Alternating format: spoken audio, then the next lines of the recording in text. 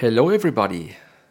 It's a late Sunday afternoon, and the weather has been brilliant today, really summer like.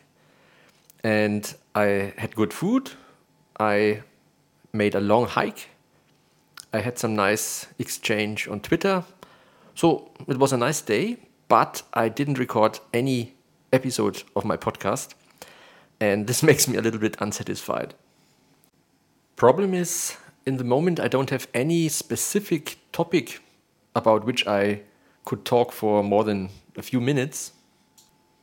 So maybe I will just talk about many things in a random order. Please excuse me if there is no red line going through this episode. So maybe I start with a little synchronicity I had a few days ago. As you probably know, my current scientific project is on a statistical analysis of electroencephalographic recordings from humans which are sleeping.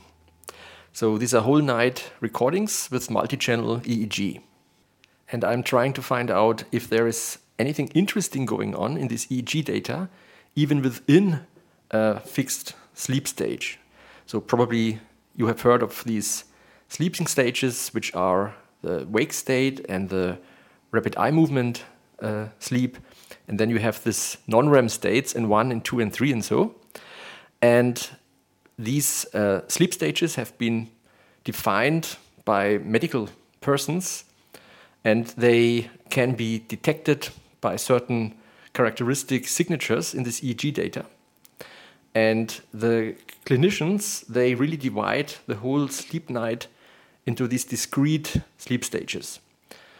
But of course, the question is if maybe even within some sleep stage, there could be some substages, for example, or some other interesting developments. So anyway, this is my present topic. And I'm using not only machine learning, but also some classical statistical tools to analyze the data. And in particular, I'm now using also the method of superstatistical analysis, which is something I have developed in the context of biophysics. Anyway, I have now some first results in this project, and I wanted to write up a first paper. And so I was already writing the text of the paper, and I had used the word electroencephalographic recording. And because I'm new in this field, I was not even sure if this is a word which is regularly used in the context of sleep research. And so, believe it or not, this was the first time I checked Wikipedia and read the article about the EEG. And there I learned that the first time an EEG recording has been done in humans was in 1924 by some German guy called Hans Berger.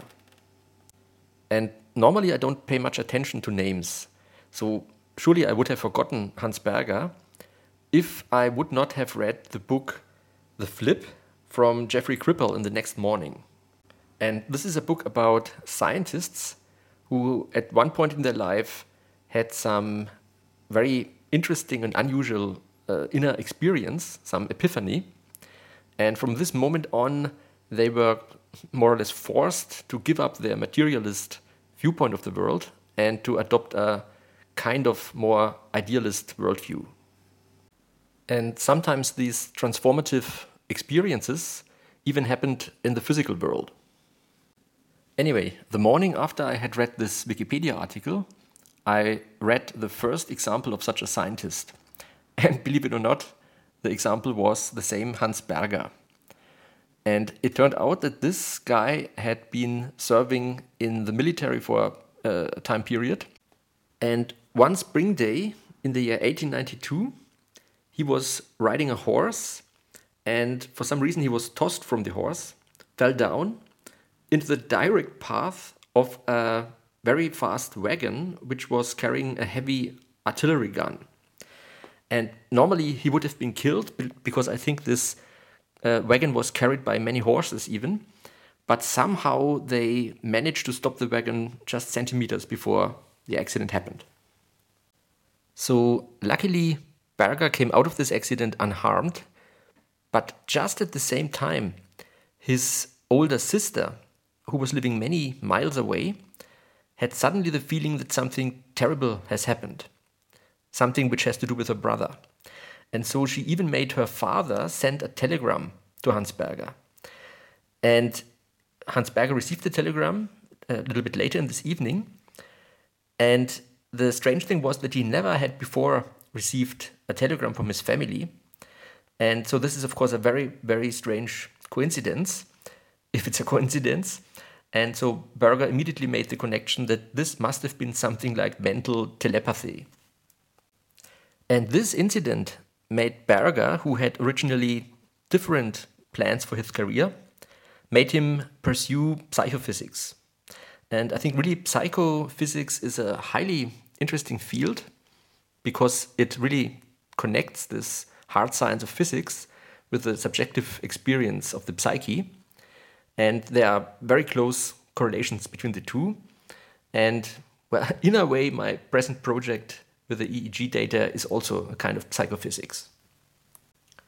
And because Berger was then working in this field of psychophysics, he eventually came up with the idea of measuring electric small potentials in the opened skull of a patient. And then he really measured the first brain waves in humans. I think several years before him, some English guy had already made a similar discovery in primates. But anyway, so it's funny, I think, that I came to Berger at the path of my own project with EEG, which he had invented. But the reason he invented it was some accident which turned him from a hardcore scientist to somebody who believed in mental telepathy. Anyway, it are such little synchronicities, like the one with Hans Berger, which I encountered within 24 hours 2 times, and probably never before. So such kind of events, for me, they show me that I'm on the right path in life, you know. I have the same experience with books. I'm trying out a lot of different books, but many of them I don't read through because I don't resonate with them. And I feel if I resonate with a book, usually already during the first 5 pages or so. And then very often these books change my life in a significant way. So I don't recommend to follow some reading plans of other people. I just really like to, for example, if you go to some online library, just browse around and see where your mind leads you to and read in this book and in that book. And if it resonates, then it's worthwhile. Now, talking about books, another book that I'm reading at the moment is from an American chemist called Alexander Shulgin, if this is the correct pronunciation. And the name of the book is Pikal, a Chemical Love Story. So this chemist has devoted a great part of his life to exploring different chemical compounds which are psychoactive. So, in other words, drugs. And this is also one topic I find highly interesting because it's again this very close borderline between the real world, so the outer physical chemical world of chemical substances, which are so closely related to our inner experiences. And I simply find it so remarkable that if you look at these chemical compounds, which are known to have different effects on the human psyche, they just consist of the same small number of atom types, which are typical for organic chemistry. They are arranged in a little bit different way. So structurally, these compounds are just trivial variations of each other. But the effect they have on the psyche seems to be really qualitatively different. And so alone the fact that there is a chemical which can profoundly change our state of consciousness is absolutely remarkable, and I don't understand it at all. But in particular that these many qualitatively different subjective experiences correlate with relatively boring changes in the structure of these molecules. This is even more remarkable. And a very similar effect, which is much safer legally to explore, is with sounds. So I have, I think, mentioned in the last podcast several times that I recently like to play around with these sometimes even free synthesizer apps on the iPad or on. By the way, I'm talking very often here about the iPad, and maybe you think I'm one of these Apple guys, but I really have only one iPad, which I basically use for music. And my everyday smartphone is an Android, a very cheap one actually. And I use Windows for my PC, so I'm not an Apple guy.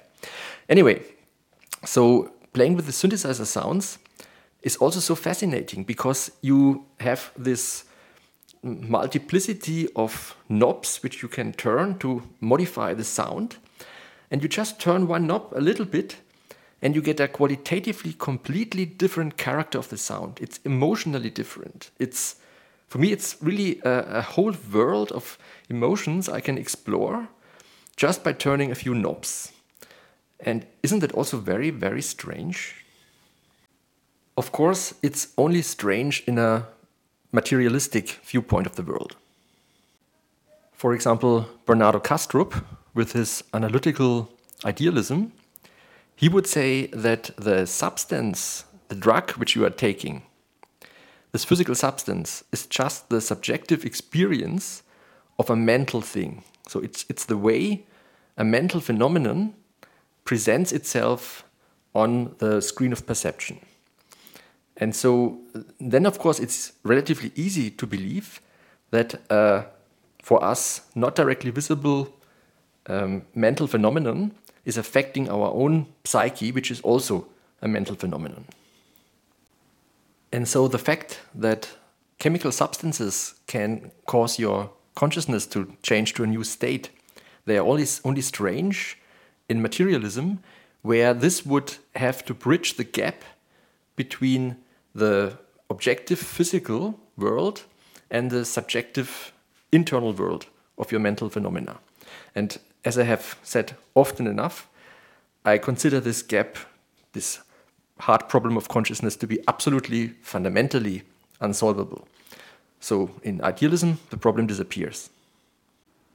However, I find it interesting that such a powerful thing as a psychoactive drug looks on our screen of perception very unremarkable. So I imagine just some boring, white powder or something. You would never assume that this thing can change your consciousness. And the same, of course, is true also with for example, acoustic waves from the synthesizer, which have these very different emotional responses. If you look at the waveform, when you plot it on an oscilloscope, for example, it looks, just some ups and downs. So from the waveform alone, you would have no clue whatsoever about the emotional content. And maybe all this can somehow be explained by using again the analogy with a virtual reality headset. Evolution has constructed for us some headset which is showing us the world out there, all this maybe mental content, in a way that is useful for our surviving, but not really for our deep understanding of the nature of the world. So we are seeing things that are survival relevant, like apples or other humans or tigers, but we don't see many other things. But then again, I wonder if these drugs, for example, can also be used for healing. I mean, I'm not talking about psychoactive drugs now. I'm talking generally about drugs that have been used for medical purposes a long time before the first professional doctors were there. We all had these shamans and so on in the old tribes. So I wonder really if it's statistically possible that humans have simply tried out all kinds of plants and fungi and so on and checked the effect and found out over millions of years which one has which effect on the body or on the mind. I think this is very unlikely. And so the alternative would be that there are some people, maybe these shamans, who have for some reason some instinct to find the plants which are useful for a certain purpose. And who knows, maybe this instinct even has some genetic underpinning. So maybe nature is creating always a small fraction of humans with these genetic mutations that are in the end creating this higher sensitivity for the plant world and so on. Anyway, lots of wild speculations in this episode. I'm nevertheless happy that I have finished the episode, and I think I will stop at this point and wish you a nice week.